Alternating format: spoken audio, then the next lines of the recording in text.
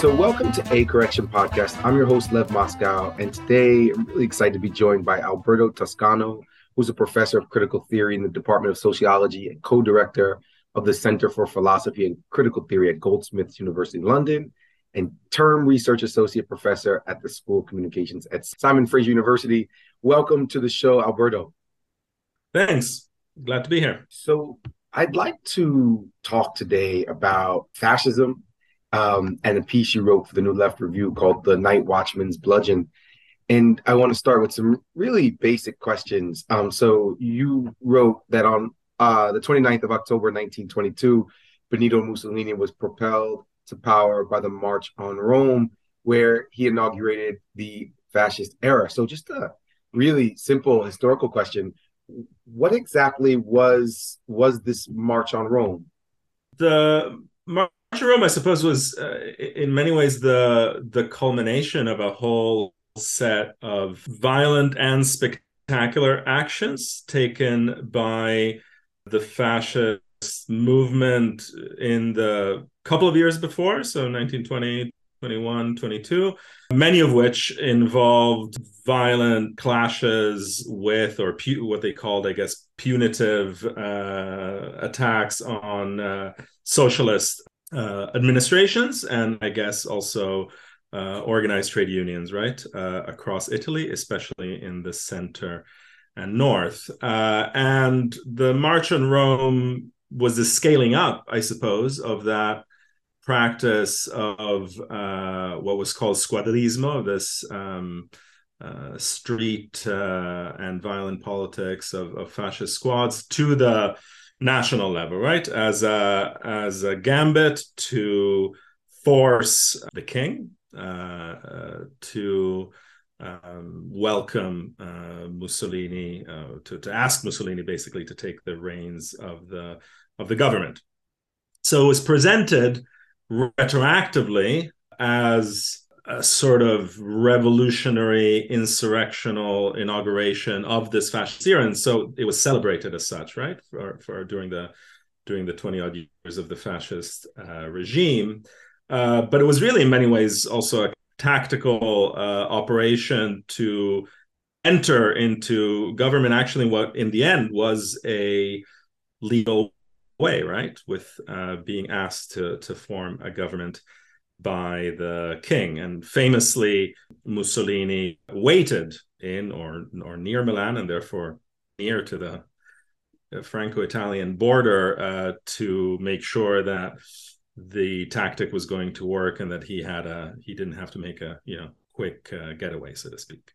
And so I guess right after he does this march in late October, what happens next? Did the king say, okay, we want you to become the prime minister? And what was the situation like in Italy that would have the king agree to something like that? Well, that is what happens, that Mussolini is asked to form a government. In fact, there is an effort by the then sitting prime minister and by the government at the time to basically invoke martial law and block, right, the so-called march, which would have been, at the level of just firepower and logistics, entirely doable, right? But the king refuses to sign the order, right, to implement martial law, and that de facto it goes, hand in hand with the decision to bring Mussolini into the fold. I mean, he'd been a minority partner a little earlier in a government coalition. So this is a moment, of course, of great political instability, though according to some accounts, the revolutionary path or option of the so-called Biennio Rosso, the red 2 years, right, 1919 and 1920, where you see a mass movement of factory occupations, in which the group around Antonio Gramsci, Lodin and Nuovo plays a very big role in Turin, and also of land occupations and efforts at agrarian reform. That, in many ways, had already been thwarted partly by the government, partly very much by this kind of these forms of fascist violence, as well as by divisions internal to the left. But it's still a situation of considerable political and I guess economic instability, and you have this kind of sequence of governing coalitions of liberals and conservatives and nationalists, etc., which can't manage to cohere. And in a way, there's some, though the economic situation is arguably perhaps maybe not as grave as the one in Germany in the early 30s. You do have a certain analogy in the sequence, right? Governments which are also in some ways authoritarian governments, but which nevertheless don't manage to attain a kind of stability and therefore to properly, reproduce capitalist relations and relations of power, which then lead to accepting the kind of, the sort of exceptional solution. That said, of course, Mussolini's government or regime only becomes, in some sense, a fully authoritarian one in 1925, right? Of course, there's also, it's already a movement, a regime backed by a violent movement of squadrismo, but it's really around 1925 that the kind of one-party state and the banning of other movements takes place. So there's a kind of 3-year period. So it's much, obviously it's a much considerably slower process, right? If we're comparing it to the one in Nazi Germany. Yeah, I remember reading a book by Michael Mann about fascism. Mm-hmm. It might just be called like fascism, and it's called Fascists. Okay, yeah. right. That's a really interesting book from the early 2000s. I think It's really interesting. Yeah, and what I remember from the book is it's curious. So you were saying 1919, 1920 are these years of upheaval, and then the March on Rome doesn't happen until 22. And one of the things I remember him saying was that those red years, was that what it was called, the years of red or red years? Yeah, the red years, the red years, the red 2 years, red biennium, yeah. That actually those years weren't so terrifying for capital. It was after the Social Democrats actually took control in regions across in regional governments across Italy, and then that was really scary because then they could actually pass meaningful legislation which would help workers, and that's why fascism was needed from their perspective. That's an interesting, that's definitely an interesting and important proposition, which probably has also to do with the tricky question of the quite complex, right, alliance of interests and constituencies, so to speak, right? Because in many ways, the bulk of fascist violence, at least in my understanding, is carried out more in an agrarian than a factory setting, right? And in some ways, it's the problem of agrarian and land reform and of the rights of kind of proletarianized peasantry, sharecroppers, et cetera, that I think I think Mann's point is pertinent, especially in that regard, right? And in many ways, some of the strongest initial backing for fascism is at the level, right, of that kind of land owning or rural class, right? And I think in general that's probably a feature of fascism that we anachronistically tend to downplay the role of agrarian relations, of land, and in the dynamics of fascism, including in another context, right, also of fascism's relationship to colonialism as well. Yeah, I mean, you see it so clearly in Latin America, but like today in Brazil, a lot of Bolsonaro support comes from big landholders. And actually, I once heard that the reason that the Nazis are called the Nazis because it's the National Socialist Party, was because um, a derogatory term for basically German peasants, people in the periphery, like Hicks, was Ignatios. Oh, And okay. so it That's was this sort of, interesting. yeah, they embraced the insult, and Huh. the nickname for Nazio there would be Nazi. But before we get too far ahead, I guess Yeah. the other really basic question I have is, so I thought I was teaching fascism correctly, but then part of the reason I reached out to you is that I figured maybe I was wrong all this time, because you say that fascism crystallizes into a project of public violence for private capital, but that it is and that it is fundamentally a liberal economic philosophy. And I got to say that stood counter to everything that I've ever told the kids. So explain, please, what do you mean by that? Yeah. It also goes somewhat counter to what I was telling the kids when I was teaching historical sociology a few years ago, which is indeed where I first came across the Michael Mann texts. Incidentally, that was when I had one of my most revelatory pedagogical experience after a student gave a very compelling presentation of theories of fascism. And then in the corridor, after I was congratulating them, asked me, "So, who was this Mussolini guy?" And I thought, okay, I need to teach somewhat differently, because if you produce a seemingly effective theory of fascism, but you're not entirely sure that it happened, right? It's Oh I my might have God. gone That's the my cart that's before the my horse. So that's my I life. became I That's my became life, a Alberto.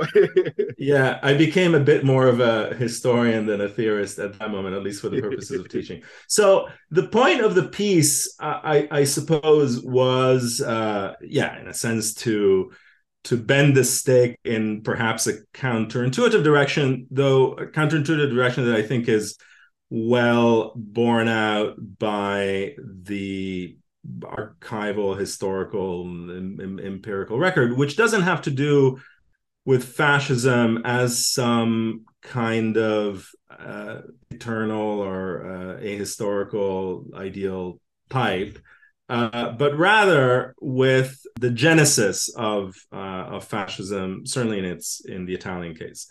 And recently, which I think I might have mentioned in the article, a very good scholar, particularly scholar of Gramsci, Fabio Felesini, published a volume, a collection of speeches and writings by Mussolini, I think between 1921 and 1932 or something like that. And, so I started, reading it. And whilst I had already come across texts that, mentioned Mussolini's attraction towards, what he calls the Manchester state or liberal political economy, I was really struck that precisely around the time of the March on Rome, he makes speeches with that feature statements about fascism's economic vision, which, as I guess suggested in the article, wouldn't go amiss in many, ultra liberal, even neoliberal texts, right? Mm, Where he says things like, we have to get the state out of the railway system and the postal system. We might even look into privatizing high schools, right, et cetera, et cetera. wow. So the I guess the question is, how do we understand that, right? Part of it is, of course, you could say, is a kind of opportunistic pleading to a constituency that is obviously very necessary for Mussolini to enter government, especially to enter government through a semi-parliamentary path, right? He's not, the March on Rome is not a military coup d'etat, right? It's a kind of street show of force that's then the spectacular side of like a back corridor political maneuver that works very well. And so he does need, very powerful interest, and he has very powerful interest in part behind him, in part because of this gambit, right? To what extent that's his conviction or not is perhaps irrelevant at that level. And even very prominent liberal economists and liberal politicians, most famous of among them perhaps being Luigi Einaudi, who then becomes president of Italy in the post-war period and is actually also part of the kind of neoliberal thought collective, right? I think he participates in the Mont Pelerin Society and all that. Greet this fiscal conservatism, right? And liberal policy and this interruption of what is seen as the socialist, the socialist or social democratic explosion, right, of state intervention and subsidies, etc., as being extremely attractive. So in that regard, I think it's an important check or counter to a narrative about fascism that, even when it distinguished it from forms of authoritarian state socialism, nevertheless put it within a kind of totalitarian quote unquote camp, which seemed to be by definition illiberal in its, not just in its politics, right, but in its political economy, right? So kind of, and of course, it's very true that in the during the fascist regime, there's of course a considerable level of intervention of the state in all sorts of domains of economic life, right? But the interesting thing, it could be argued, is that actually that's not the original inspiration, right? The original inspiration is much more a nationalist, anti-socialist, and potentially like authoritarian liberal version. But in many ways, Mussolini and the fascist movement, once they take power, have this problem of ruling over a mass society with a pretty large industrial working class and with all of the requirements of the modern state. And so you could say in some sense that their path towards a kind of interventionist state is not necessarily driven first and foremost by the ideology, but by the circumstances, right? So, and I guess there you could think of, one interestingly provocative book that makes a case along these lines is the book by the German historian Wolfgang Schivelbusch. It was published, I think, maybe a decade ago, or at least an English translation, which I think is called Three New Deals, right? It's about the US, Italy. Yeah, I've read that book. Germany. Yeah. And it's a kind of fascinating cultural, political, economic history, right? Of also of all of these plans that circulate through these domains that are also in many ways very politically different, but sometimes have odd convergences, right? Like the idea of building new cities that are like fuse together the industrial and the rural, all sorts of aspects of. I also remember I was reading that book on the subway on the tube in London, and had an American tourist like turn to me in total shock when they saw it. They were like, "What does that? How can that be?" So that was kind of amusing. But in any case, I think that then I think so. It's not to say that fascism in its practice and its historical reality doesn't combine itself with these kind of hypertrophic projects of state intervention, etc. But to be conscious, I guess, of that's not necessarily right part of its ideological and political DNA, so to speak, right? And then in many ways, even when it engages in all of those forms of regimentation and state, forms of state planning, etc., it still remains remarkably committed, to the depression of wages, to the brutal disciplining of the labor force, rural, and in many ways also to keeping itself very much on the side of at least specific capitalist and political elites in that sense.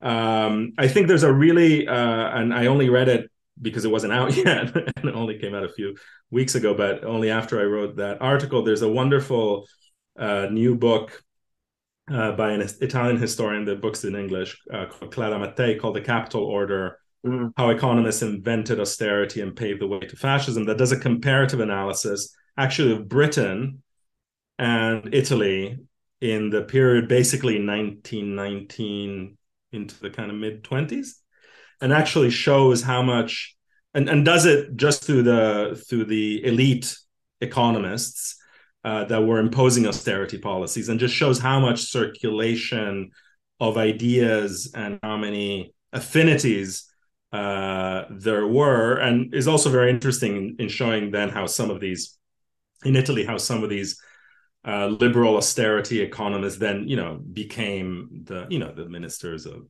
finance or etc. mm. of the early fascist governments. As you're speaking, I'm thinking that so much of your description of the at least the ideology of Mussolini, at least, it's not that different than neoliberals today. And it seems to me that in some ways the neoliberals are really smart and very successful because you can still discipline labor without the totalitarian state. And you don't really need to use, although you're using violence in more discreet ways, you don't need to use these hoodlums in the street beating people up. You can destroy Mm-hmm. labor another way. So I'm wondering if we've sort of if they've sort of perfected the machine a little bit. Like you don't have to call yourself fascist. You can still have the trappings of democracy, but you can do what the fascists wanted to do. Is that kind of Mm. like, I always tell the kids to be careful to like not make these connections which aren't there. Am I making a connection which is not real? I think it depends on what angle one takes, right? So I guess that's the tricky issue, is whether one is talking about the the function, I suppose, or the role that particular political projects have in broader social division of power and class and other conflicts, or whether one is talking about, in some sense, the ideologies themselves, right? So, yeah, if your perspective is the perspective of um, analyzing and atomizing different policies, right, that manage to repress wages or repress social mobilization of working classes, or maintain the order of capital or social hierarchies of various sorts. And I think that the point that you make is definitely pertinent, right? And of course the history of the history of neoliberalism itself, certainly in its Latin American trajectory, and obviously the Mm, case of Chile is the one that most people understandably mm, foreground. Obviously shows the kind of contiguity, right? Like the um, the way in which a a form of rule and rhetoric and political practice, etc., which has profound affinities, and in some cases of the personnel kind of direct inspiration from the trajectory of European fascism, eventually served as as like the incubator or channel for, mm, in a sense, the purest form of neoliberal practice, right? And there it's really interesting too, right? Because we think, alas, in light of the failed efforts to replace the 1980 constitution that was passed under Pinochet, but the 1980 constitution is fascinating in some respect as this kind of laboratory case, because it's basically a regime that is kind of maintaining martial law night curfews for decades, and is disappearing dissidents, etc., but which creates this constitution, which is the constitutionalization of primacy of free markets, right? It's like writing the impossibility of socially emancipatory planning into the constitutional structure of the state, right? And that's in some way at the core of that neoliberal project. I mean, this is something that the French sociologists and philosophers Pierre Dardot and Christian Laval have shown very well, right? In terms of neoliberalism, this kind of constitutionalization of market order is the way in which some of the social violence that's really explicit and writ large in the fascist case becomes a softer kind of juridical violence, right? Hmm. Hmm. And I guess Chile is instructive in that sense because you have both sides, right? And the more, I mean, until these recent movements, and many of the more sober or pessimistic analysts, including in Chile, of that situation, would have said that, in many ways, locking in at the constitutional as well as in many ways the everyday level that neoliberal and therefore anti-socialist project was like an epical victory, right? So even after the dictatorship ends as a form of military rule, what it was put in place for remains, right? And so, Hmm. and that's why, in some way, again, though recently thwarted, is very striking that these recent movements, both at the level of the street and of politics in Chile, were explicitly thought of as movements to end something that hadn't ended, right? Hmm. Hmm. Like, decades after Pinochet was no longer in power, actually people were still being ruled, right, by the Right. juridical and material ghost of this Hmm. violent dictatorship. Yeah, so I think that I think you're right, especially at the pedagogical level. One has to be careful because Hmm. when everything just becomes fascism, then you're like not Yeah. exactly on Yeah. in a great situation for Hmm.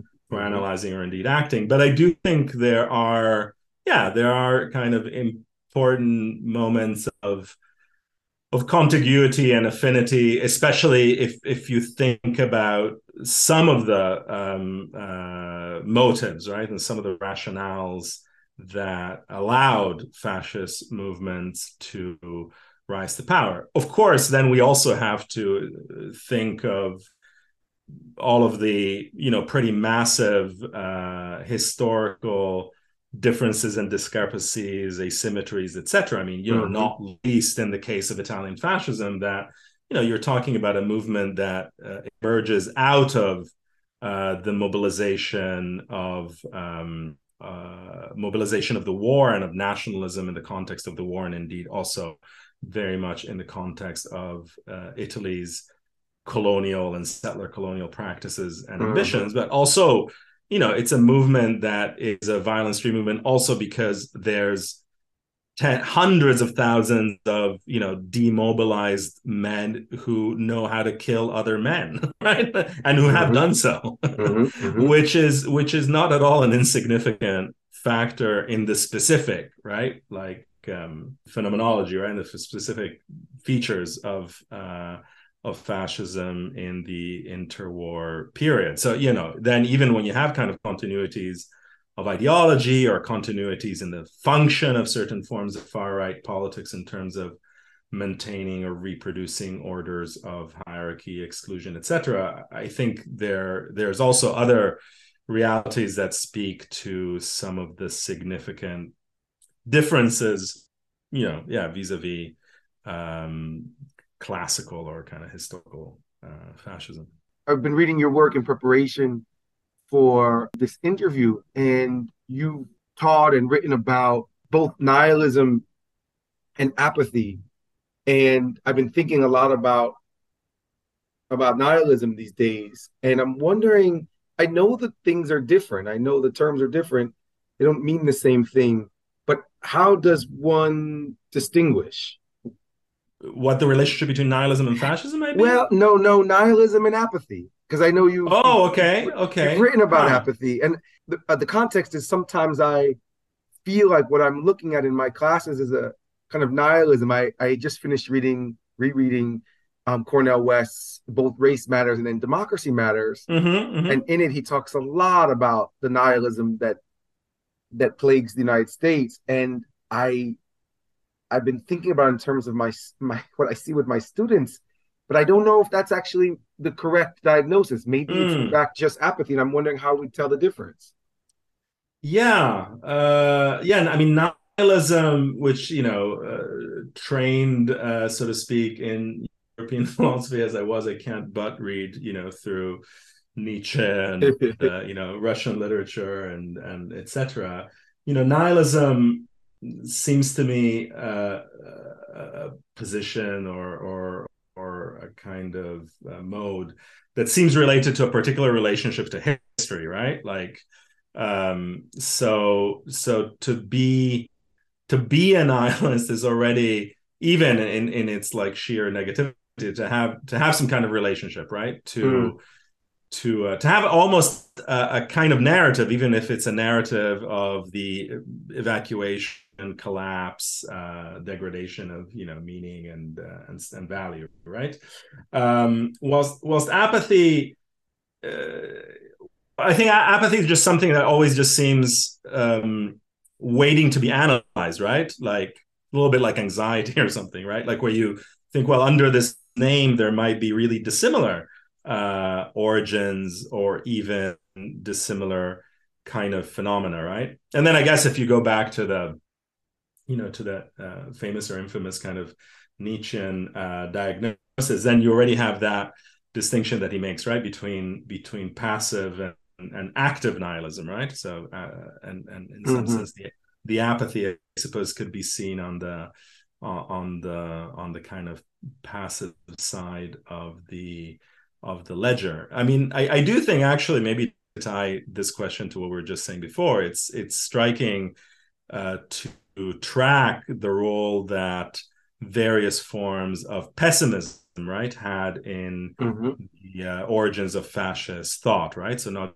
just thinking about degradation and kind of all of this sort of social Darwinist kind of metaphors, but also just a kind of profound forms of historical pessimism and the rejection of notions of progress, right? Which is, of course, also linked to the whole discussion about nihilism. So I think there's interesting links to trace also between those two different debates.